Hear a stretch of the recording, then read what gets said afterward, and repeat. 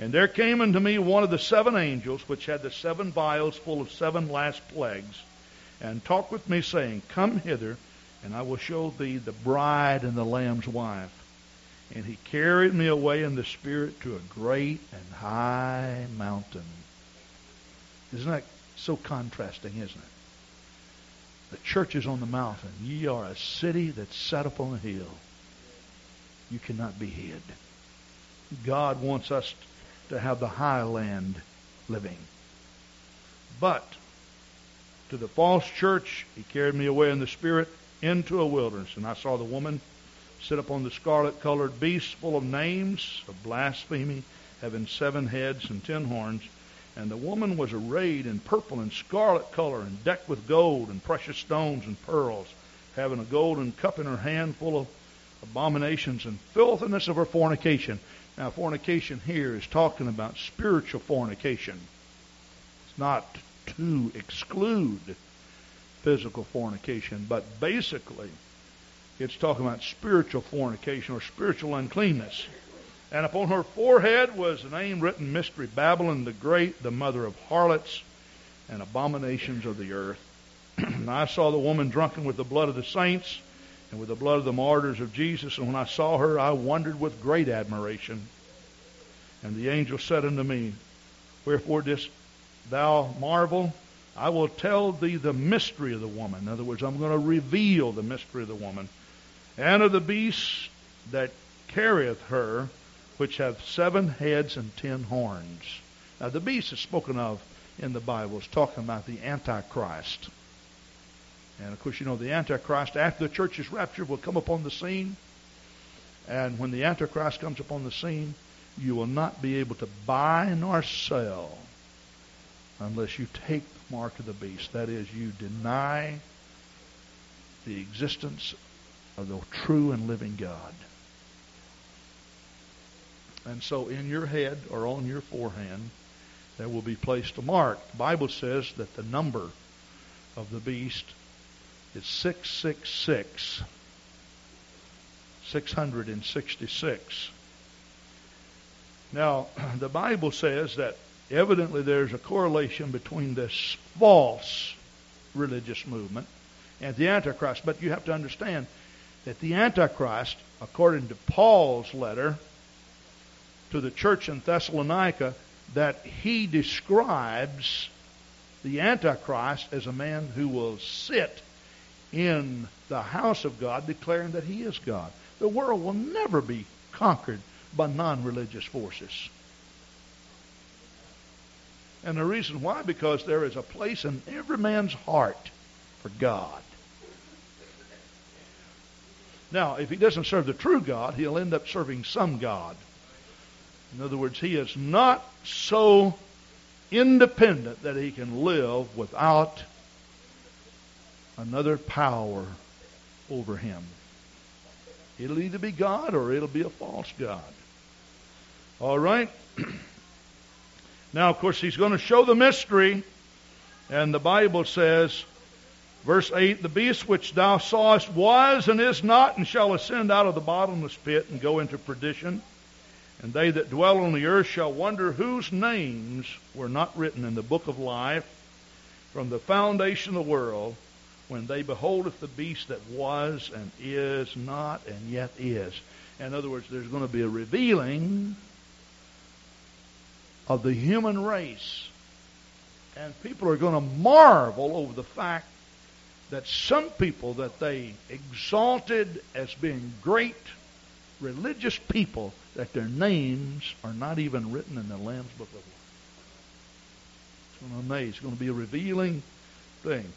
Verse 9, And here is the mind which hath wisdom. The 7 heads are 7 mountains on which the woman sitteth.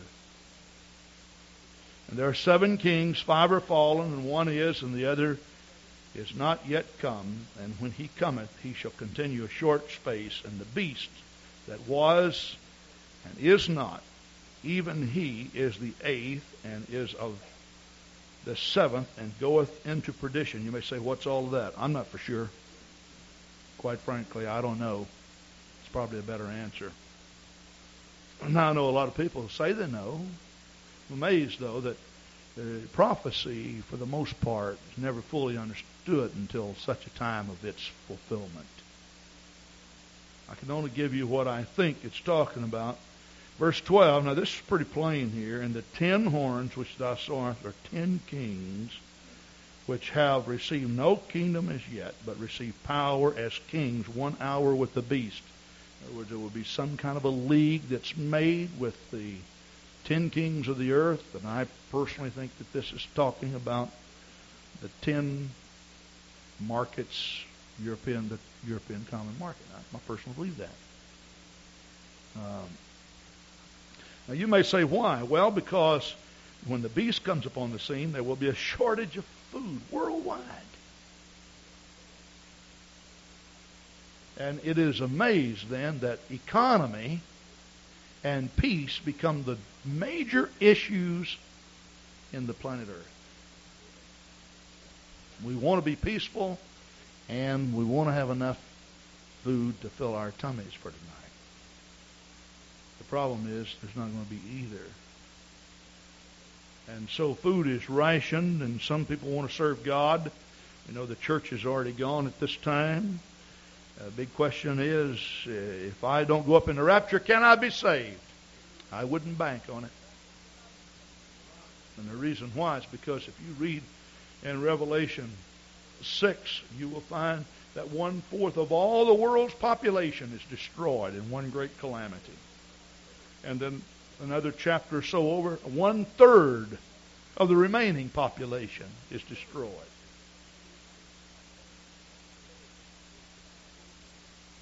So, if you can't live for God right now because of whatever, you probably wouldn't be able to live for God then because of whatever. So I wouldn't bank on being saved. And then, of course, verse 13, these have one mind and shall give their power and strength unto the beast. These shall make war with the Lamb, and the Lamb shall overcome them. For he is the Lord of lords and King of kings, and they that are with him are called and chosen and faithful. Now verse 15, and he saith unto me, the waters which thou sawest, where the horse sitteth, are peoples and multitudes and nations and tongues. And the 10 horns which thou sawest upon the beast, these shall hate the whore, and shall make her desolate and naked, and shall eat her flesh and burn her with fire.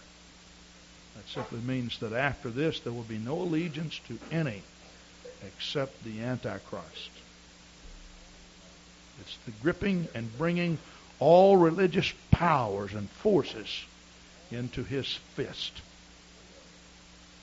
Verse 17, for God hath put in their hearts to fulfill his will, and to agree and give their kingdom unto the beast until the words of God shall be fulfilled. Verse 18, and the woman which thou sawest is that great city. So the woman's talking about a city which reigneth over the kings of the earth. Verse 9, and the Bible says the 7 heads are 7 mountains upon which the woman sitteth. So it's talking about the city of 7 mountains. Now, I'm amazed. I got to talk a little bit about our trip. I won't say much about it except that we went to Grenada. Grenada is just off the northern coast of Venezuela and between a little bit west of Trinidad. It's only 35 miles down to South America. And it is, Grenada, made headlines several years ago, about 10 years ago, when the U.S. troops went in and invaded the island. And you probably know all that about that. But I was amazed at the people in the Caribbean islands, and I talked with Brother Richie about it. He said, Brother Grant, when I moved here, this wasn't true. But it's amazing now how much influence America is having over all of these places. I notice, that Grenada has a lot of poverty. It's a beautiful island. All the Windward Islands are volcanic except Barbados. It's very, very flat. but the rest of them are very mountainous. And we went to Munich Village. This is where Brother George O'Neill preached about 10 years ago. You remember him giving a little slide presentation in our church? We went up to this village where he preached. They have a church up there. But all the way up there, it's about an hour drive up. Winding roads, rough roads.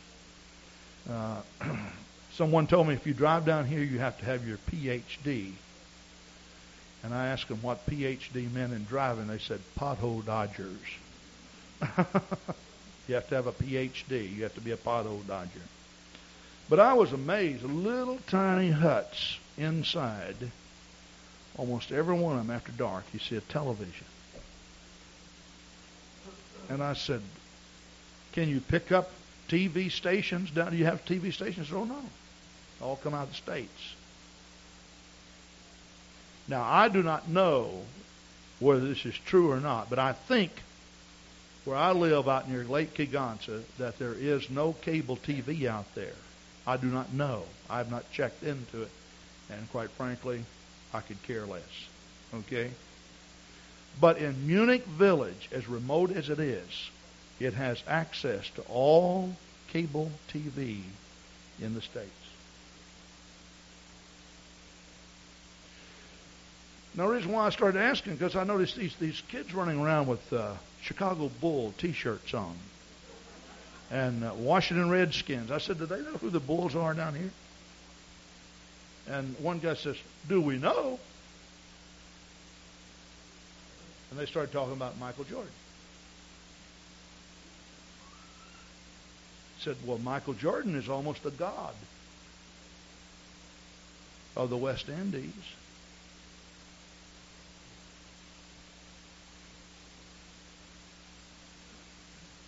Brother Richard said, Brother Grant, you cannot believe the amount of filth now that has been pumped into these islands through cable TV from the States. It's really amazing. This world is ripe for the judgments of God. I'm telling you. I believe that Jesus Christ, I believe the trumpet could blow before this meeting is over tonight. I believe that as much as I believe anything.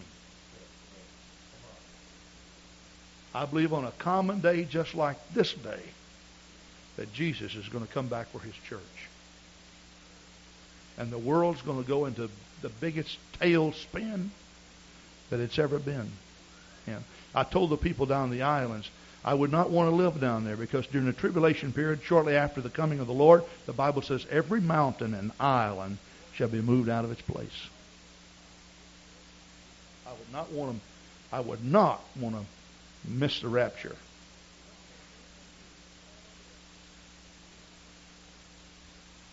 I'd want to go up. I'd want to go up. We got in this little bitty curve, and it was rain. It was in the rainforest, and amazing, it was raining. But this part of the rainforest, you get 27 feet of rain per year. Quite a bit of rain, you know. But this little remote area, kind of dug in the side of the hill. Here's this building. Didn't look much, but on the front of it, disco tonight.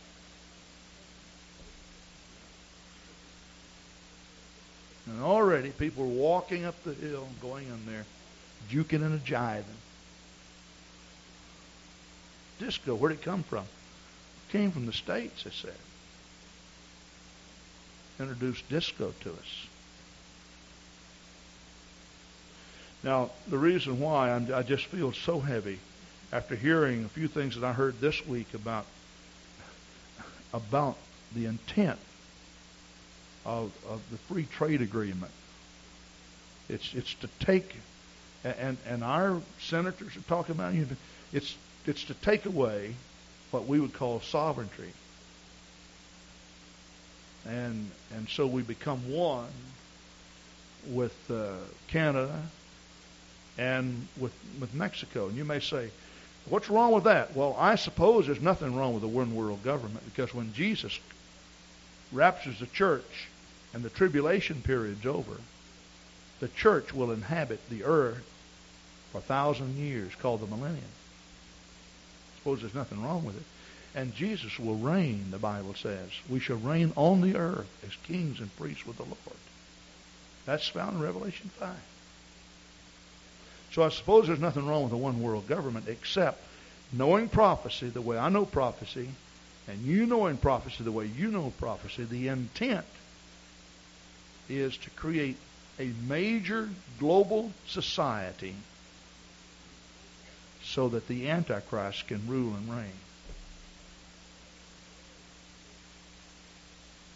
Barriers are being broken down, and America's filth is flooding into these places. Doesn't mean they don't have their own filth, but it just escalates and rolls. And people now are just having all kinds of monumental problems. One man said several years ago, divorce was unheard of. It was a no-no. When we were, 10 years ago, when we were in St. Martin's, there was a man there that his wife had left him, and the government would not give him a divorce and would not give her a divorce. They said under no circumstances. It's not true today. Why? Because there's too many ideas being introduced to these people. I'm not saying that I'm in agreement that some advancement in techniques and even culture is not in order. I'm not saying that at all. That's not what I'm saying. But it's a shame to me that the world reaches these people with all that garbage before we reach them with the gospel. That's the thing that bothers me, Brother Man.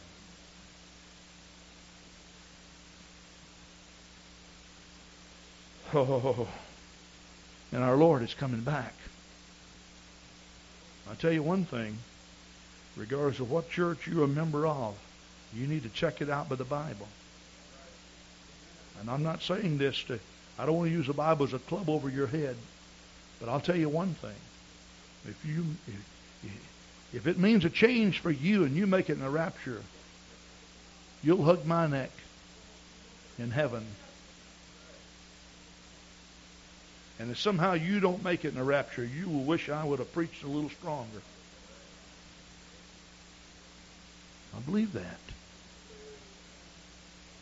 I say, I believe that. Oh, my. I'll tell you, to see these young people get out in the aisle and dance in the Spirit like they were dancing in the Spirit tonight is a delight. I saw this group of young girls get out in here and dance in the Spirit. Now, some of our boys do. The smaller ones are. But some of you teenage boys, listen, you need to cut loose. And you need to get out and dance in the Spirit. Let me tell you something. You're not going up in the rapture just because Dad's going up. And you're not going up just because Mom's going up. In fact, all those prayers that are prayed, there's one thing about the book of Revelation. When I read it, every time I read it, it bothers me. One of the judgments in the book of Revelation is that the Lord takes the prayers of the saints and He puts them in this big vial or big bucket. And you know what He does? He pours all the prayers of the saints out on the planet Earth.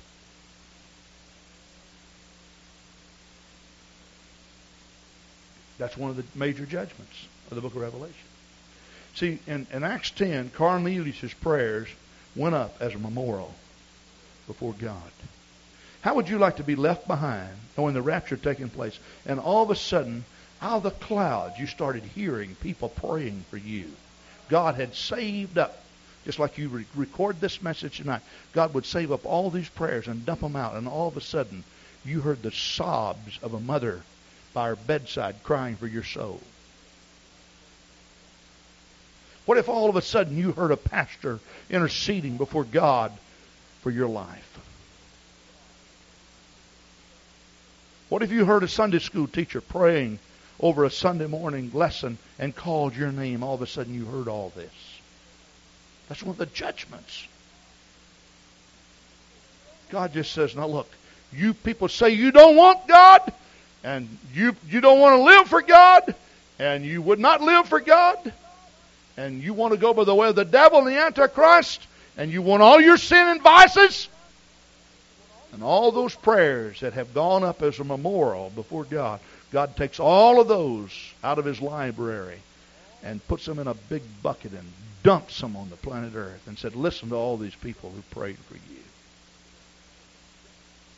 I'll give them all back to you right now. I remember when my mother used to pray for me, I couldn't stand it. She'd get in the bedroom and pray for me. I'd take a pillow and put it over my head. I could not stand it. Oh, let me tell you, when she prayed, she prayed.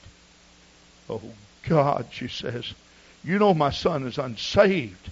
And you know his life has purpose. And you know he hasn't found that purpose, God. And you know the reason why, that he's always contrary. I was. And so are you if you're not living for God. There's something inside of you that haunts you. You're never happy with one thing that comes your way. If you're not living for God, there is no peace. There is no satisfaction. You just go from one relationship to another. You go from one song to another. Nothing is right.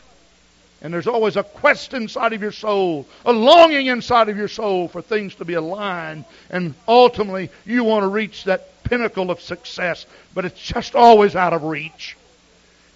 Because sin is not fulfilling. It was not designed by the devil to be fulfilling. For the thief cometh not but to kill and steal and destroy. God wants to take your precious innocent life and push you down in the mire. I say God does, the devil does. But God wants to come by and pick you up and save you. Oh, hallelujah. Glory, glory, glory, glory, glory, glory, glory. Oh, hallelujah, hallelujah. Man, I'll tell you, I don't know what I'd do if I missed the rapture. I don't know what I'd do. You read that. You read that parable in Matthew 25. Do we have the battery in this? Turn this up.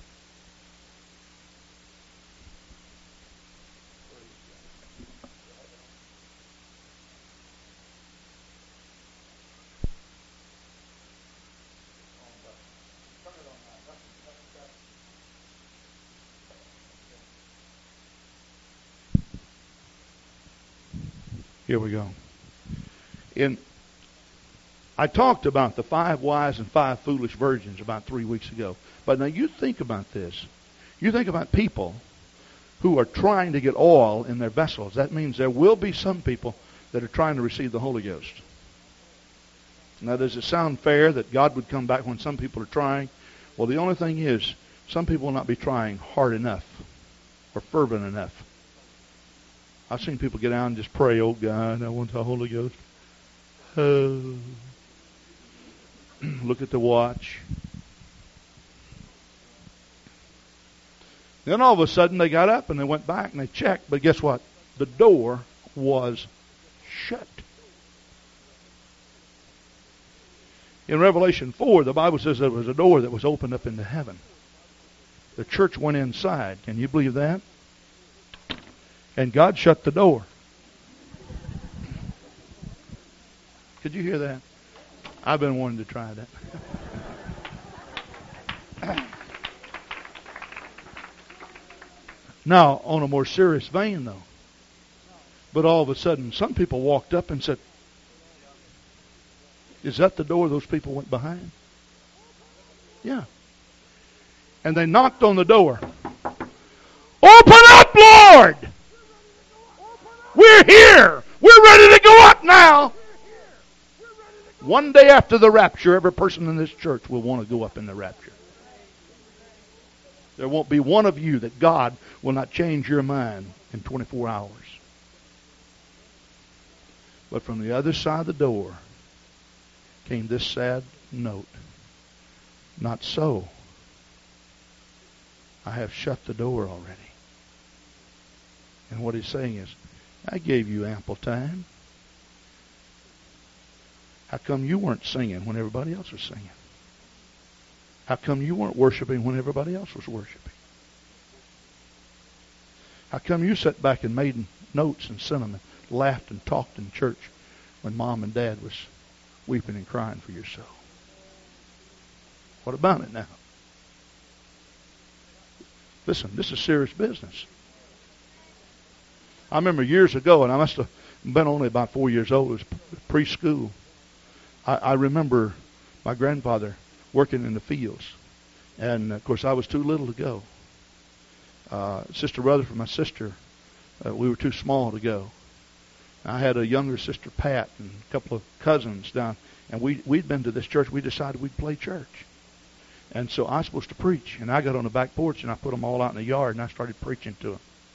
Well, my grandfather had just put in a big lake, a big stock pond, and it filled it with water, and he heard me screaming. And he was plowing about a quarter of a mile or half a mile down in the bottom, in the creek bottom. And he heard me screaming. He says, "Oh, my Lord, one of those kids is falling into the lake." And he quick-tied his mules and ran all the way home, only to find me preaching on the back porch. I said all that to say this. I was just playing church then. But I'm preaching you tonight. And this is not a game. I'm not playing tonight. This is for real. This is for real. And every one of you, regardless of your condition, physical condition, you need to do what you can to be on fire for God. Don't let your friends, don't let your parents, don't let your uncles and aunts or grandfathers or whoever keep you from serving God. And on the other hand, those whose parents are trying to get you to serve God, you need to pitch in with them and say, "Dad and Mom, let's go up in the rapture together." We can't afford to be unsaved. We cannot afford to be lost.